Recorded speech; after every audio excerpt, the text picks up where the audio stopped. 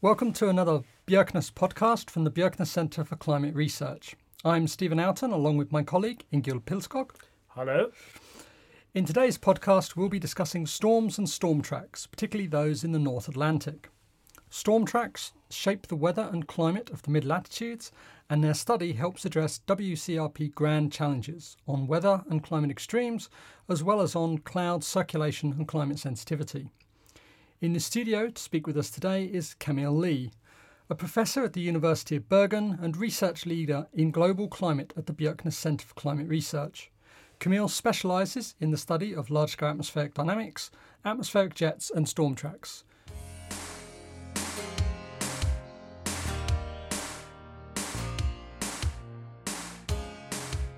Camille, welcome to the show. Thanks very much, Stephen. So, let's dive straight in. When we say storm tracks, what are we referring to? Yeah, so in the mid-latitudes where we live, our day-to-day weather is mainly set by the passage of storm systems, right? So we know this, something goes through, we get a lot of rain, a lot of wind, some cold fronts, warm fronts, and then they pass by, and then maybe a week later you get another one. So the storm tracks are these corridors where the storm systems like to travel, so you tend to find them there. And they're mainly over the oceans, or they're maximum over the oceans, but so one in the North Atlantic, one in the North Pacific, and then also in the Southern Hemisphere. But what you find is that they also extend over land, so over Europe and over North America, and we're kind of sitting at the tail end of the North Atlantic storm track here in Norway. So it's not actually the track of a storm, it's not tracks of individual storms, but it's actually a region where statistically you're likely to get more storms. Yeah, that's right. I guess it's actually a bit confusing because we use the term storm tracks in both ways. So we would, if we follow an individual storm, we would follow the track of that storm, and we could call that a storm track. But in general, when we talk about the North Atlantic storm track, we mean the whole area, the corridor where these storms tend to go. So it is statistically where you find them the most. Does these storm tracks follow like the normal weather patterns, or are they extraordinary? I guess the storm track itself, because it's a statistical entity, I would say that would describe normal weather. So you would say the storm track would tell you where storms tend to go in winter or in summer, or so that's where you would find them. Individual storms, of course, can be regular or weaker than normal, or stronger than normal, or have higher winds than normal, or have more precip than normal. So it's a bit of a mix, I guess. Now, the storm tracks you mentioned in North Atlantic, North Pacific, these are both sort of located around 45 degrees north. And the storm track in the southern hemisphere is in the Indian Ocean, and that's around 50 degrees north. Why are the storm tracks always centralized around this sort of mid-latitude? So that has a lot to do with how the large-scale global atmospheric circulation is set up. In the mid-latitudes is where we tend to find the strongest gradients, north-south contrasts between, you can think of, the warm air in the tropics, the cold air at the poles. You can think of it in other ways too, pressure, density. But if you think of it in terms of temperature, that's the easiest. So you get these strong north-south contrasts, and that generates it's essentially the fuel for growing the storms, for them to develop and grow and get stronger. So you mentioned this temperature contrast, this sort of warm and cold. Now, of course, we've known quite a lot about how storms form and how they move ever since Jacob Bjerknes introducing his cyclone model back in 1918. So in that sense, it's always been this idea that you have this sort of warm and cold area, you have a boundary between them, and you get some sort of disturbance, and then the cold and warm air starts moving around, it forms the fronts, it spins up the cyclone, and so on. So is that sort of cold and warm front often related between sort of polar and tropical then? Is that why it's mid-latitude? Yes, that's right. So you have the warm air masses sitting around the tropics, you have the cold air masses sitting at the poles, and where those meet is in the mid-latitudes. So you can have that position where they meet, or where the contrasts are strongest, can be a little further north in one ocean basin, a little further south in another ocean basin. But essentially you need that contrast to be able to generate and develop the storms. But storms are a little more complex than just low level at the surface disturbance in warm and cold air masses. There's also an upper level perspective to this. Yeah, that's right. So I would say that one of the ingredients you need is this temperature contrast at the surface. So you need that. Yep. But in addition, you need something to kind of kick it off. So we usually think of this as upper level meaning maybe 10 kilometers above, roughly 10 kilometers above the surface at the level of where the jet stream sits. So that's this strong air current that runs about 10 kilometers above the ground. And you think of little disturbances in that jet stream. They happen all the time. They're there all the time. They're going all the time. But once in a while, if they sort of hook up to the surface in a certain way, and the surface needs to have this nice temperature contrast that we already talked about, then you get this connection between the upper level and the surface, and that's when the storms really develop. So when we talk about this upper level jet stream, we mean sort of like the large planetary size wave that you get extending around the Earth in the Northern Hemisphere in the upper levels, but there are small disturbances that travel along that larger wave. That's right. In a very simple sense, you could just think of it as really a current of air, almost a river that's 10 kilometers above the ground, sitting at the mid-latitudes and just circling the globe. And it has these kinks in it that are semi-permanent, especially in the Northern Hemisphere, where you have a lot of mountains and land-sea contrast as well. And where you get the ridges and troughs of this, you actually get a rotation of the air. You get what we call vorticity, positive and negative vorticity. So you're actually getting where the trough occurs and it turns from being a southerly flow to a more northerly flow, you're actually getting a positive vorticity. And as this is advected along, that's what's really linking to this low-level storm as it starts to form. Yeah, exactly. So you get areas where you would preferentially grow storms because you already have this vorticity in the large-scale flow that helps kick everything off. Of course, that's in the Northern Hemisphere. The Yes. Southern Hemisphere is a little tricky because we don't really have as many of these big kinks in the flow. But you said that land features can also affect this. Could you give an example of such land features? Yeah, sure. So one of the things that we often talk about is the effect of large mountain chains, things like the Tibetan Plateau, the Himalaya, the Rocky Mountains in North America. What these do is they sort of disturb the jet stream as it's flowing around, and you'll get what Stephen already mentioned, these kinks where you get the jet stream sort of meandering north and south. Yeah, so the Rocky Mountains, they always sort of pushes the jet stream northwards around itself. Yeah, so you'll get a kink towards the north just before upstream of the Rockies, so off the west coast, and then you'll get a kink to the south, what we call a trough, over North America. And this trough is where you have positive vorticity. So this is linked to what, these polar vortices that they talked about when it was really cold in the US and so on. Sort of. Sort This is really tricky. This Yeah, one. okay. So the polar vortex is up in the stratosphere. Slightly different thing, yeah. Yeah, okay. But it is. They're not unconnected, but But yeah, that's maybe another branch. Yeah, right. Yeah, we can. Let's take that again. So these troughs that come off, for example, of the Rockies, the one coming down from the Rockies actually descends south and it turns back northward, and it's sort of, the trough is actually located over sort of the Gulf of Mexico, where you get the Gulf Stream, and there's interaction there. there is, because now not only do you have the trough, so this positive vorticity, but you also have air coming off land, relatively dry, and in wintertime it would be cold, over the ocean, which in wintertime would be warm and wet. And both those things, the heat and the moisture, really help to fuel the storms. Yeah. So when you get that sort of disturbance at the low level in the temperature and you start forming your cyclone, you start spinning this up, you get low-level convergence. And then the upper level gives you a divergence. So this allows air to travel upwards. Yes, that's and this right. connects the two. So then once you get this connection between the surface and the upper level, the way the smaller scale circulations work around this act to reinforce the initial disturbances that cause the storm. So then you can, in a best case scenario, you'd be just amplifying the storm, amplifying the disturbances as it travels out across the North Atlantic. Yeah. And you mentioned the sort of dry air coming off and this moisture coming from the sea. Of course, you get latent heat release as the air moves up in the atmosphere.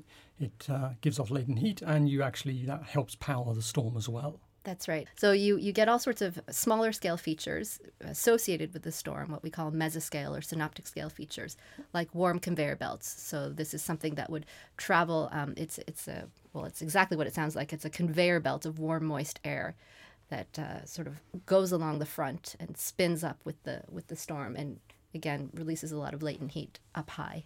Yeah. Now, of course, a lot of your research, you've specifically focused on the North Atlantic. So what is so special about the North Atlantic storm tracks? Apart from the fact that they bring us all our rain here in Bergen. Yeah, apart from the fact that Bergen sits right at the end of it, perfectly positioned. So the North Atlantic storm track is kind of interesting because it is relatively strong compared to what we would think if you just look at the situation in the North Atlantic compared to the situation in the North Pacific, for example. The contrasts, these north-south temperature contrasts we talked about before, tend to be much stronger in the North Pacific. The jet stream is stronger. Generally, we think of this as being a more baroclinic environment that would better produce storms or stronger storms. But the North Atlantic storm track is actually very strong given the weaker baroclinicity in the North Atlantic compared to the North Pacific. It also has a very pronounced tilt. As it travels across the North Atlantic, it goes from the southwest up towards the northeast, so towards near the Gulf of Mexico, essentially towards Norway. So it's very tilted. If you look at other storm tracks, they're much more what we call zonal, so they're oriented east-west. In the Pacific, for example. In the Pacific, even in the southern hemisphere. Yeah. So it is quite a special storm track. Baroclinicity? Could you just define that? Baroclinicity tells us something about the stratification in the atmosphere. How do you describe baroclinicity? I mean, when I teach it, I say that the pressure surfaces and the density surfaces intersect. They're not aligned. And I guess the point is that if you have a stratified atmosphere where everything is aligned, it's quite stable. You're not going to want to grow disturbances. So when you have the pressure surfaces and the density surfaces, or temperature surfaces, however you want to think about it, if they're not quite aligned, then that gives you the possibility of growing disturbances if a disturbance comes through. Is this linked to the ocean current, or is just like other features that are hurt? That is such a good question, because I think that it's one we know the answer to it in that we know the various things that cause the tilt and the strength. We know that the Rockies are important. We know that the warm Gulf Stream being there is important. We know that the shape of North America, the East Coast kind of angles out as well from the southwest to the northeast. All of these things have been shown to be important for creating the tilt in the North Atlantic storm track. But I don't think we know which of these things is most important. And you can't really separate the effect of them completely, of the various factors. I was just thinking, is it possible to sort of tweak our climate models to investigate this?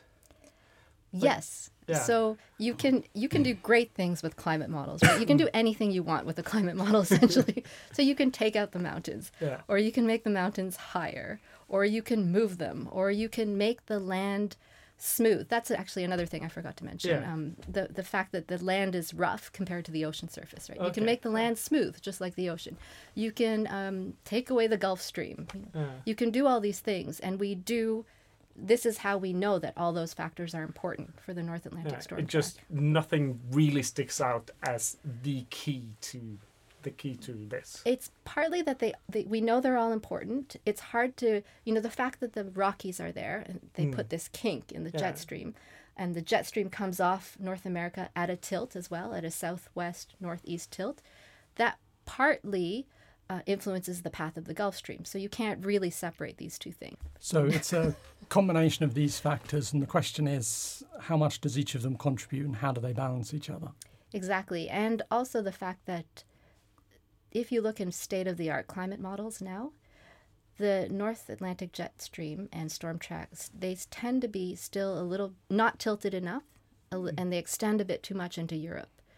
And as you can imagine, this is it has important implications for if you're trying to do climate predictions or climate projections into the future, trying to assess how climate impacts will change. So the current generation of climate models actually does reasonably well at storm tracks, or they have this persistent bias, though, in the North Atlantic. They do well on the Pacific, don't they? There are small biases everywhere. I think it depends. If you talk to people who study in the North Pacific, they'll say, oh, they're horrible. We don't get the right storm track. But I think generally, overall, the large-scale circulation is done well by state-of-the-art climate models. One of the things that really still sticks out is the fact that this North Atlantic storm track it extends too far into Europe. It's not quite tilted enough. It extends too far, and it's generally too weak. That's the other thing. So in a climate model, then, from what I understand it, then the climate model will transport too much moisture into Europe, like mainland Europe. Yeah, you could think of too many storms going in there. Yeah. So maybe a little bit too much heat, a little bit too much moisture, but the storm track itself is too weak in the climate models. It's weaker than compared. So, they might go too far into Europe and maybe not enough of them come up into Norway, but they're slightly weaker, so those differences might offset depending on where you're looking, which specific location you're looking. It might be okay, it might not be. There's also biases in the upper level as well, isn't there, with the jets? Yeah, so the jets, same thing. They tend to be slightly too zonal, so not tilted enough. They tend to be a little too strong. So the jets are too strong. The storm tracks are a little bit too weak, and the jets also extend a little bit more into Europe than you would see in observational data. So, why? What is causing this bias in the models? Well, this is why getting back to the question of what makes the North Atlantic storm track so special, we're pretty sure that it's one of those factors or some combination of those factors that are not being represented well in the models, or at least not as well as we would like. We're still doing overall a pretty good job.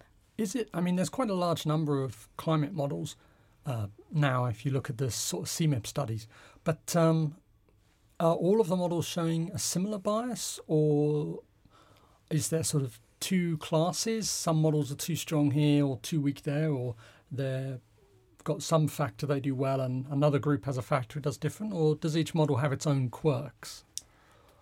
Probably every model has its own quirks, but you could classify, for the North Atlantic storm track anyway, most of them have this problem that we just discussed, the not quite enough tilt, too strong jet, too weak storm track. There are some that do better and that seem to have a little bit more, a little bit more oomph in the storm track, and everything's a little bit more tilted. Interestingly, those things tend to go together. So if you have a storm track that's a little bit more active, it tends to also be a storm track that's a little bit more tilted. What about our own Norwegian climate model, NORI-SM? How does that do? It's not too bad. It looks like a lot of the other ones, which means that, but it's not too bad. It has a tilt to the North Atlantic storm track. You wouldn't mind a little more, and it extends a little bit too far into Europe, but it's not too bad. Okay, so Norway is strongly affected by storm tracks and the weather it brings across to us. So the big question then, how will the storm tracks change in the future? That is the $1 million question. That's right. If you look at the state-of-the-art climate models, the consensus is that the North Atlantic storm track will shift a bit poleward in the future. Mm-hmm. The consensus is generally that in the northern hemisphere, the storm tracks will shift a little bit poleward in the future. This is a pretty robust result across all the models if you look at warming scenarios that are rather strong. So warming scenarios where by 2100 you're getting to 5 or 6 degrees warmer in the global average. Right. I guess the caveat there Yeah. would be that you just have to remember that this is happening against the background of a storm track that is extremely variable. So Stephen said earlier that the storm track sits around 45 north with a tilt, right?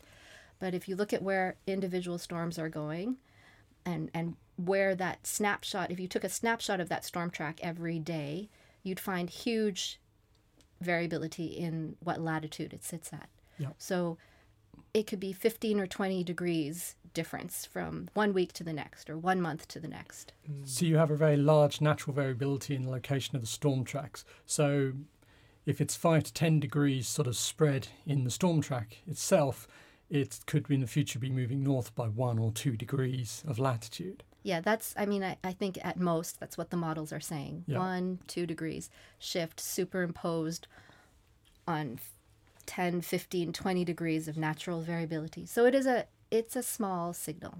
It's fairly subtle. But would we be expecting more storms or more intense storms? I mean, if you have a warmer atmosphere, a warmer planet, you'd expect to increase this latent heat flux. So you'd expect to increase that sort of energy coming into storms. But some reports have actually said that you'd expect less storms, but they'll be more intense. So how does that all reconcile? I think that is probably the most reasonable answer we have at the moment. The fact that the air is becoming warmer and thus can hold more moisture, that's something we have a lot of certainty about, right? Mm-hmm. And it's true that's more fuel for the storms. That should provide much stronger storms. It should produce much stronger storms in the future. At the same time, we're weakening that contrast between the pole and the tropics that we talked about earlier. So the Arctic is warming faster than the rest of the globe, this issue of Arctic amplification that I think everyone's heard of. Yeah. So we're losing a lot of sea ice, warming faster. We're reducing the contrast. That means we're reducing the baroclinicity. So you might think that you'd have less of a tendency to create storms, generate storms, grow storms. This hot, cold, warm air, cold air difference we were talking about, you decrease the strength of that. So suddenly a small disturbance or kink is less likely to actually generate a storm. Exactly. Yeah. So I think it's not unreasonable to expect fewer storms, but that the ones we have will be stronger, more intense. Some of your recent work has been working with the so-called HAPPY simulations. That's HAPPI. This is half a degree of additional warming, prognosis and projected impacts. So tell us about the HAPPY simulations. What do they show? What are the results? So the HAPPY simulations were run in support of the 1.5 degree report, the special IPCC report that came out after the Paris Agreement. Yep. And the idea was to say, okay, can we really see a difference between 1.5 degrees and 2 degrees of warming? Because the idea was we should try to limit our warming to well under 2 degrees. And what are we going to gain by that? We realized we didn't really have the simulations, the experiments to address this question. So what HAPPY had to do was to use many different models and run these 1.5 and 2 degree scenarios. The difference was that we talked about the large natural variability of the storm tracks and the fact that we're looking for small shifts in something that has a system that has large natural variability.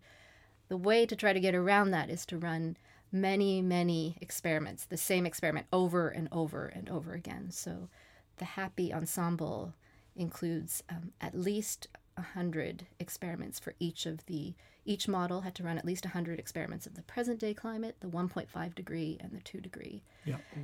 Some models ran as many as 500. Wow. And hopefully averaging over all of this, you get statistically robust signals. So what were the major findings? What is the difference between 1.5 and 2 degrees in terms of storm tracks? For the storm tracks, for the mid-latitudes in general, it's really hard to detect a difference. So those would be fairly similar scenarios for the mid-latitudes. Yep. There are regions where differences did emerge. For example, over the Mediterranean. So Yes. the Mediterranean has a storm track as well. It's a slightly different type of storm track, but Yes. It is an important one because that whole area around the Mediterranean, which is semi-arid, they really depend on their winter precipitation. So most of their rainfall comes in winter. If they get one dry winter or several dry winters in a row, it can have devastating impacts on those areas. So that is one region where between 1.5 to 2 degrees, you do start to see a change there. You see a drying of that region, actually. So that storm track weakens over that half a degree of warming. So in that region, you'd actually see their wintertime precipitation just sort of just decreasing. The amount of rain and moisture they get in that arid region will actually just change between 1.5 and 2 degrees. Yes. So from those simulations, we see a statistically significant change from 1.5 to 2 degrees.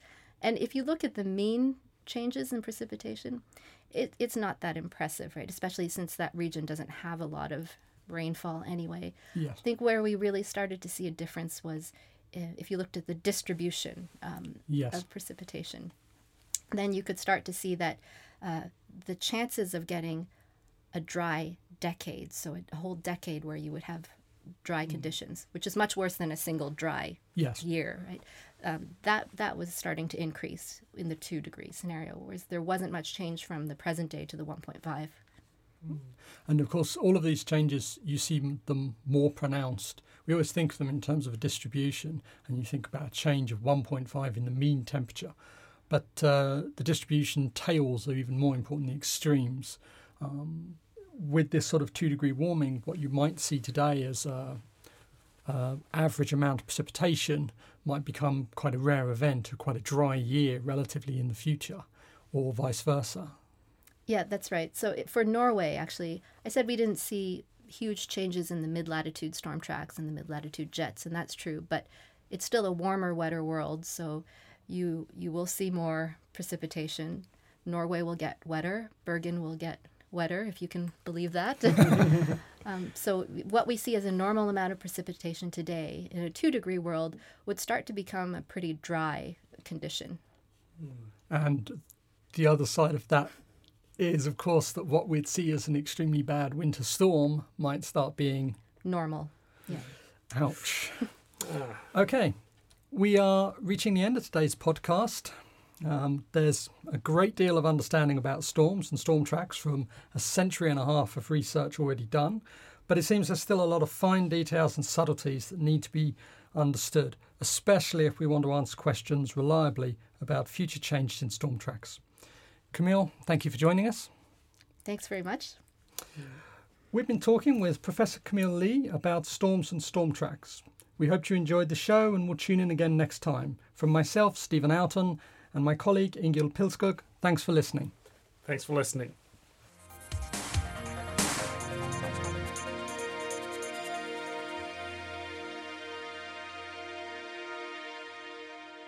You have now been listening to a podcast from the Bjerknes Center for Climate Research. The Bjerknes Center is a partnership between the University of Bergen, Norwegian Research Center NORS, the Nansen Environmental and Remote Sensing Center, and the Institute of Marine Research. The music is by Lee Rosevear, Arcade Montage, under Creative Commons BY 3.0. The podcast is edited by me, Ingar Pilskog, Associated Professor at the Western University of Applied Sciences.